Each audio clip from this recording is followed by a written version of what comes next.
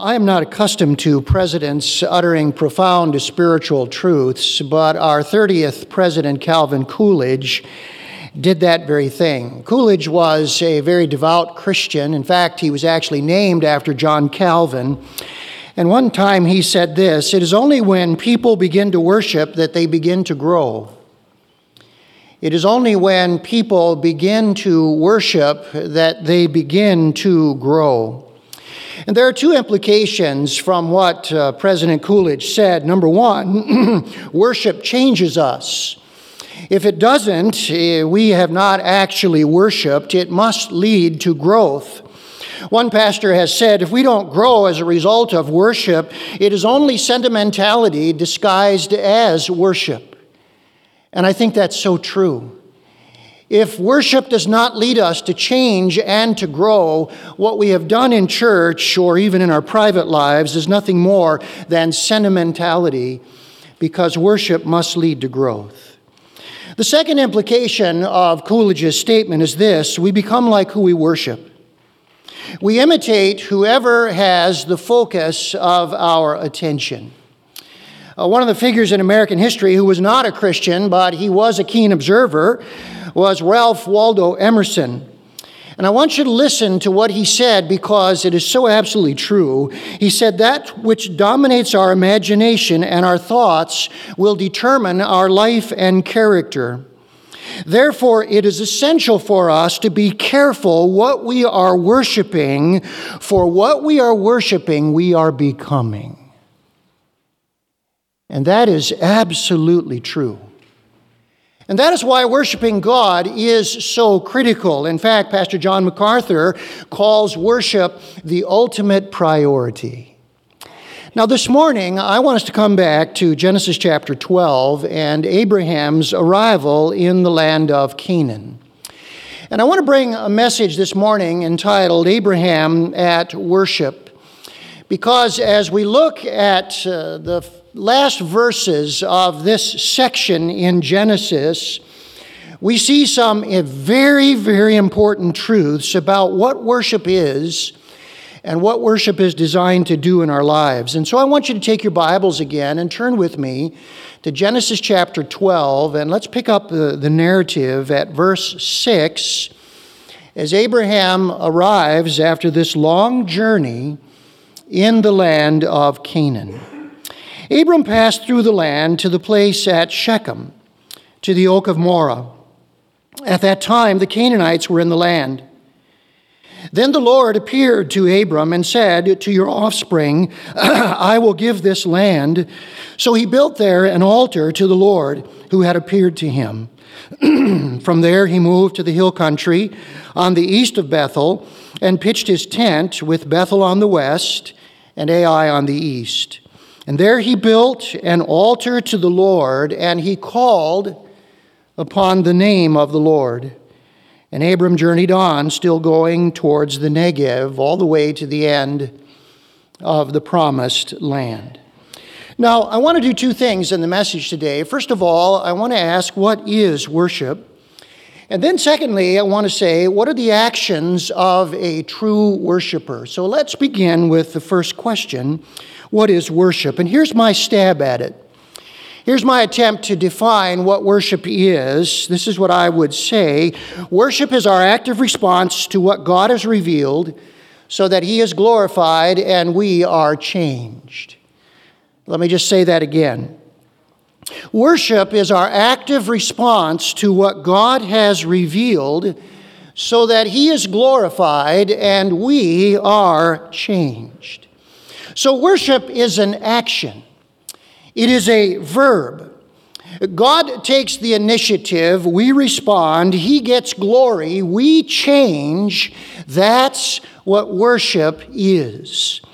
Now, what are the actions of a true worshiper in light of that definition? Well, one of the best places to turn is the life of Abraham, because everywhere he went, he built an altar, as we read in the text.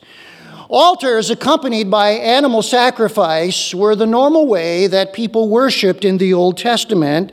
So from Abraham's building of his very first altars, we learn the actions of a true worshiper.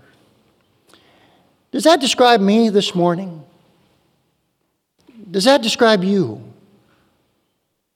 Are you a true worshiper? Well, here from the life of Abraham, we learn what that is all about. So let's look at them, all right? Number one, to worship is to realize the presence of God. To worship is to realize the presence of God. Now, as we said last week in this section, this is the first appearance in Genesis of God to a patriarch. There was some visible manifestation of God here to Abraham in verse 7, before in verse 1, a voice is simply mentioned, and nothing is said about a visible appearance. But now, after Abraham arrives in the land of Canaan, God, in some visible manner, meets with Abraham, and we have to ask the question, why here? Why here? Well, the New Testament answers that question. Hebrews 11:8 gives us the answer. Let me read it for you. By faith, Abraham obeyed when he was called to go out to a place that he was to receive as an inheritance, and he went out not knowing where he was going. Why did God appear to Abraham at this point? Because it was an extraordinary act of faith and obedience. It was as though God was saying, Abraham, I appreciate your obedience. You're where I want you to be. I'm with you, Abraham. You are not alone. Fear not. Be strong and be courageous. And Abraham was so awed and so encouraged by the presence of God that he builds an altar and he worships. Now we see that very clearly in verse 7, because verse 7 says, the Lord appeared to Abram, and then notice how it ends. So he built there an altar to the Lord who had appeared to him. The repetition of the appearance and the altar being built in the middle is telling us what the verse means. When Abraham realized the presence of God, he worshiped. Now, this tells me something very important. To worship is to be aware of God's presence. To worship is to be aware of God's presence. It is for our soul to have contact with God's soul. James 4:8 says this, draw near to God, and he will draw near to you. If you were to say to me this morning, what is worship? I would say worship is drawing near to God. Now, do you know what you need to do that? Are you ready? This is a very profound thing I'm going to say. What you need to do that is God. That's what you need. To draw near to God, you need God. Did you notice in this text, Abraham had none of the things we have today for him to worship? He had no organ, no hymnal, no piano, no drums, no guitars. He had no choir, no praise team, no sound system, no multimedia projector. He had no sanctuary. None of those things. And so we say, how in the world did he worship? He had the one essential that you need to worship. He had God. He had God. Now, all of those things that I just mentioned are tools to worship. And tools are very helpful, are they not? Of course they are. We're grateful for tools. Tools are good, but tools are a means of worship. God is the essence of worship. And the most important thing about worship is that your soul and my soul is led to encounter the living God.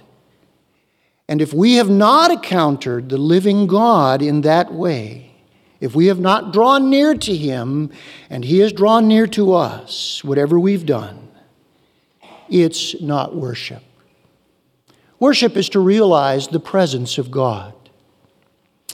Notice the second element here that we find in the life of Abraham. To worship is to believe the promises of God.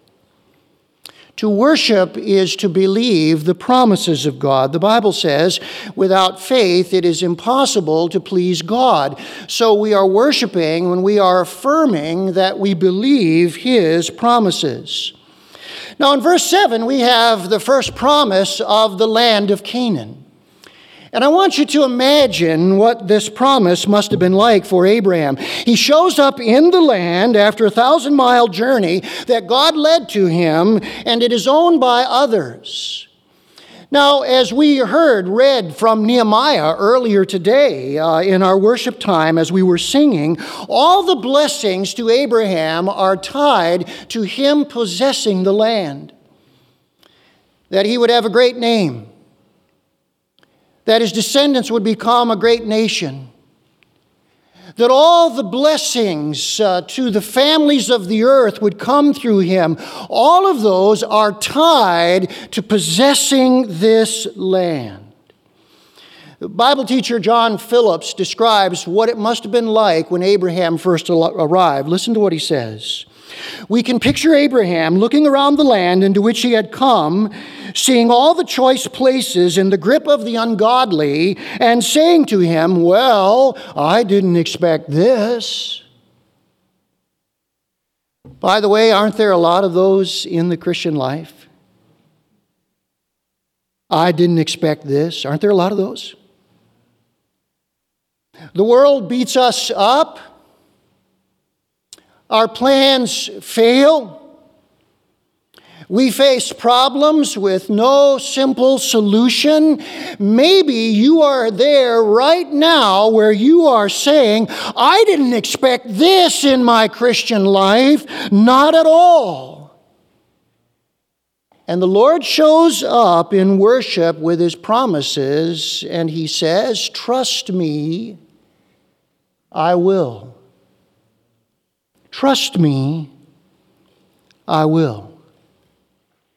Do you see what's going on here? The Lord is encouraging Abraham with His promises. He is saying, "Don't worry, Abraham. Don't be afraid. I know that it looks bad right now, but I want you to understand what I said I will do, that indeed I will do." And Abraham builds an altar to the Lord to say to Him, "I believe your promises. I trust you." Brothers and sisters, that's worship. That's worship. There's a magazine called Leadership Journal. And one of its editions was devoted entirely to the subject of worship.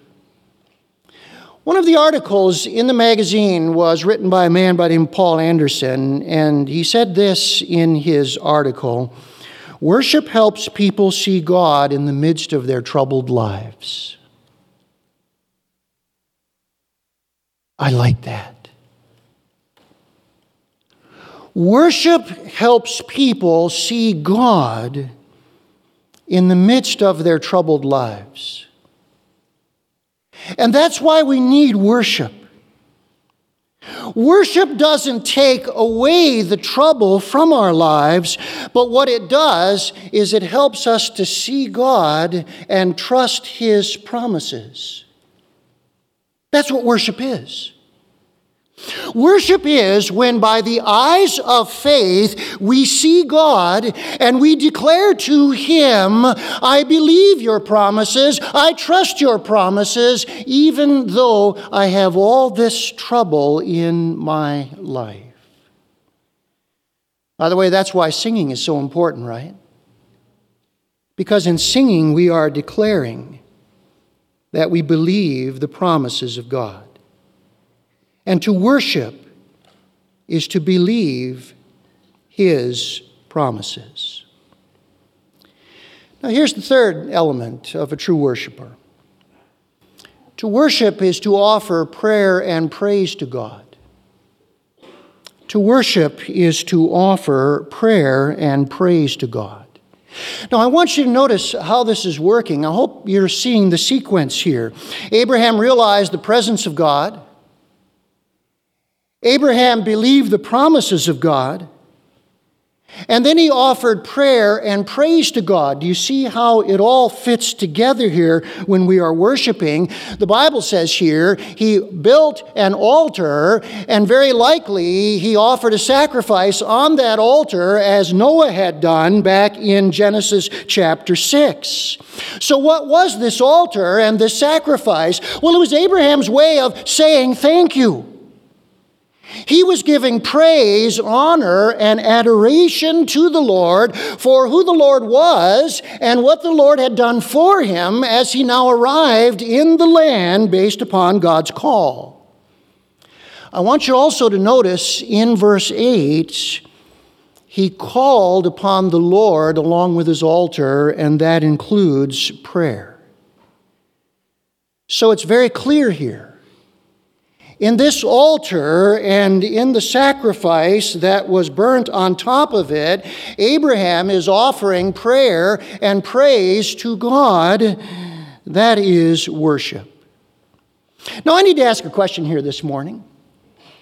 What did Abraham do at this altar as he watched the smoke of his sacrifice rise to the Lord?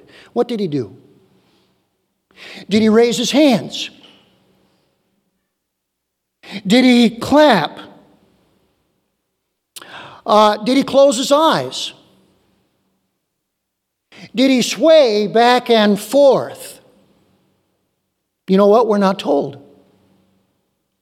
He may have done all of those things. He may have done none of them. The important thing is that he prayed and praised, not how he prayed and praised. The important thing here is not how he prayed and praised.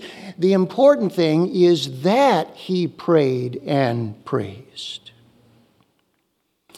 Now, I have two pet peeves about worship.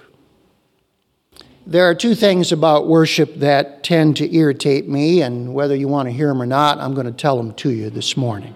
All right? Here they are. Number one. Quiet people who say expressive people are too emotional. That irritates me. Because worship includes emotions, right? Worship includes the whole person. It includes the mind and the will, and when the mind and the will are engaged, the emotions are going to be touched in some way. Here's my second pet peeve. Expressive people who say quiet people aren't worshiping.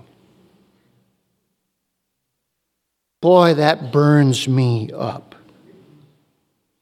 Years ago, a man visited Bethel. It's been a number of years ago now. And after the service, he came to me and he said, "After that service, your people should have been up applauding."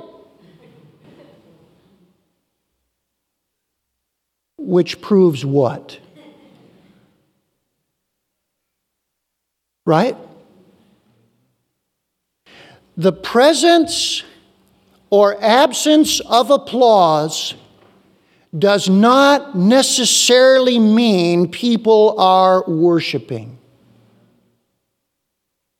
There's a pastor who's made a statement that I think is very memorable, and I think we all need to hear it.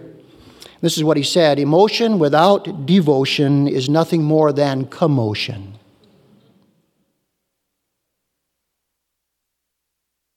Emotion without devotion is nothing more than commotion. So we can have all the emotion in the world, But if it's not accompanied by devotion to the God we claim to be worshiping, it is only commotion. And I think all of us would agree God is not interested in the least in commotion. So here's what I think we need to understand. The greatest test of worship is not whether we're up applauding, but whether we're going out obeying. The greatest test of worship is not whether we're up applauding. That's okay.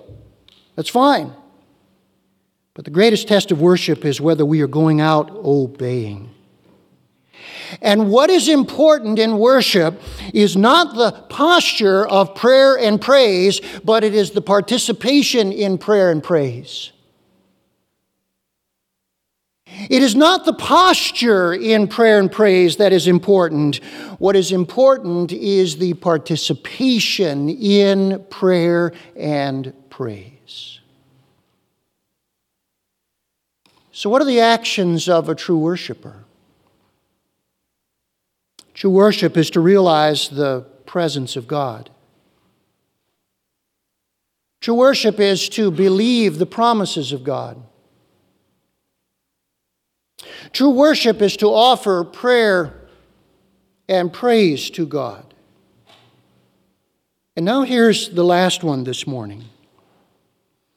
To worship is to respond to preaching about God. To worship is to respond to preaching about God. The second time Abraham builds an altar, according to verse 8, he called upon the name of the Lord. Now, we've already mentioned that includes prayer. But it's interesting, the word call here can be translated preach or proclaim. Martin Luther in the German Bible, when he got here, translated this phrase this way: Abraham preached concerning the name of the Lord. Abraham preached concerning the name of the Lord. What was Abraham doing at that altar? He was preaching concerning the name of the Lord. Matthew Henry, a couple of hundred years later from Martin Luther, picked up on the same idea. Listen to what he said. He preached concerning the name of the Lord. That is, he instructed his family and neighbors in the knowledge of the true God and his holy religion. Brothers and sisters, worship doesn't end when the sermon begins. That's another pet peeve of mine, by the way. Is how easy it is for us to describe the first part of the service as worship, and then we get to the sermon, and somehow now that is not worship, but the sermon is a central part of worship. Because the sermon teaches us about the God we worship so that we can know Him, love Him, and obey Him. Without content, without teaching, without truth, there is no worship. What did God say to His people in the Old Testament? My people die for a lack of knowledge. Peter's last words to the church are these words: but grow in grace and in the knowledge of our Lord and Savior, Jesus Christ. We cannot worship a God we do not know or understand about. And so worshiping is responding to preaching about God, because as the Word of God is declared, we learn about the God we're worshiping, and then we learn to love that God and to obey Him. And so worship includes responding in heartfelt obedience to the truth that is proclaimed about God. 4 elements of worship in the simple actions of Abraham. To worship is to realize the presence of God, for my soul, your soul, to have contact with His.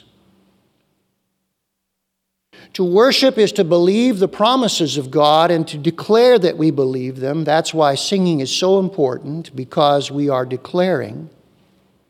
We believe God's promises. To worship is to offer prayer and praise to God.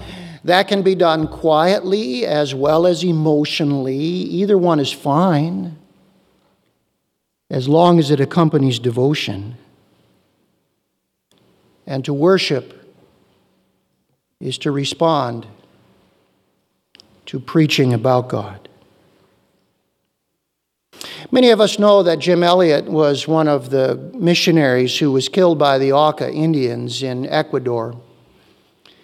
And when those murders took place, they spawned a worldwide passion for missions that continues to this very day. And many of us know that Jim Elliot and his widow Elizabeth Elliot have left a tremendous legacy to God's people. Jim Elliot left behind the journals of Jim Elliot, and they have inspired many Christians down through the years who have read Jim Elliot's commitment and love for the Lord Jesus Christ. I want you to listen this morning to one entry that Jim Elliot wrote in his journal, and then think about how this entry led him to become one of the well-known martyrs of our day as he reached out to people for Jesus Christ in South America. Listen to these words. To gaze and glory and give oneself again to God, what more could a man ask? Oh, the fullness, pleasure, sheer excitement of knowing God on earth. I care not if I never raise my voice again for him, if only I may love him, please him. That's where worship begins, and that's where worship ends. If only I may love him, please him. That's the beginning and goal of all worship. Let's bow together in the presence of the God we worship.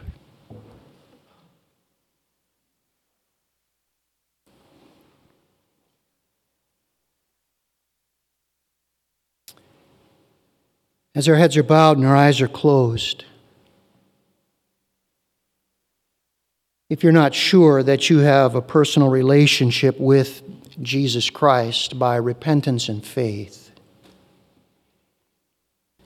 you're missing the greatest blessing in life,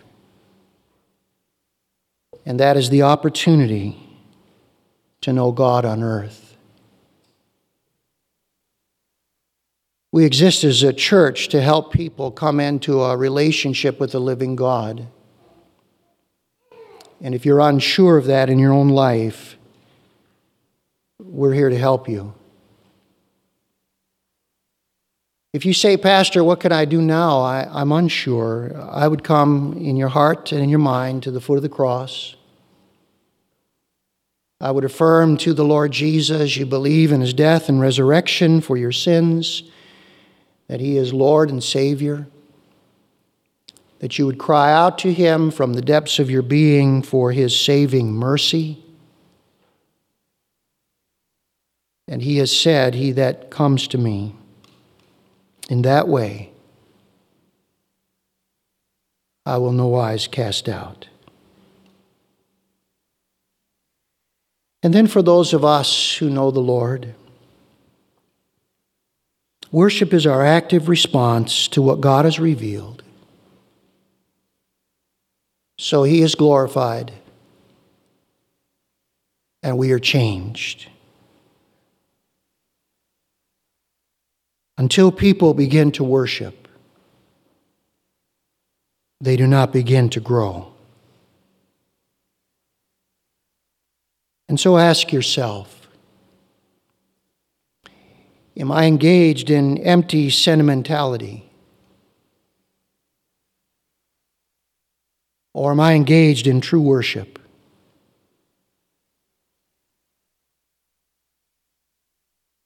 When is the last time that I felt my soul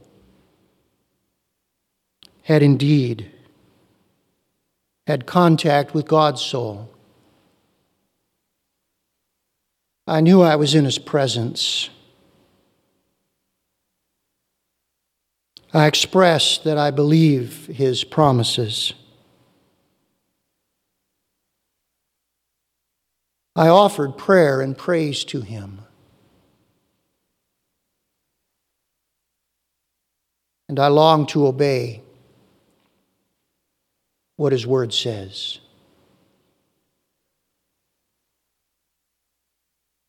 Nothing else will satisfy God. Nothing else will please Him. Jesus said the Father is seeking worshipers. That's what He wants from us.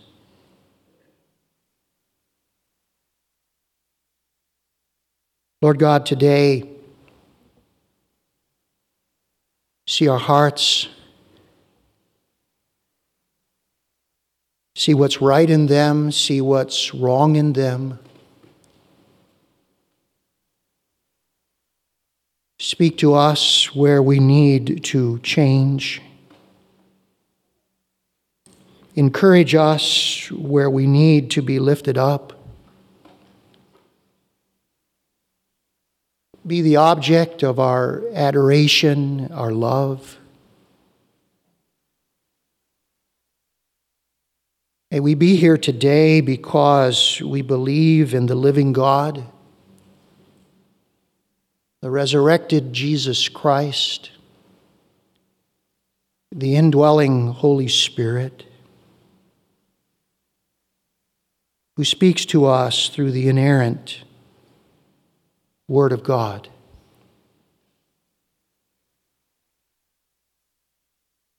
And may we believe, because we walk by faith, not by sight, that we have been together with the people of God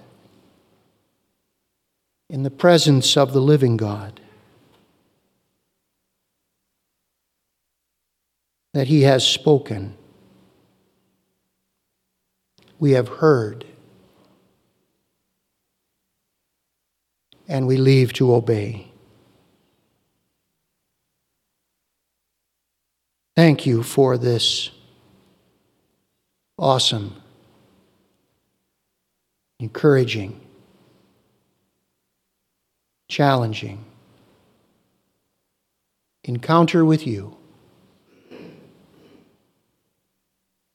For Jesus' great name's sake.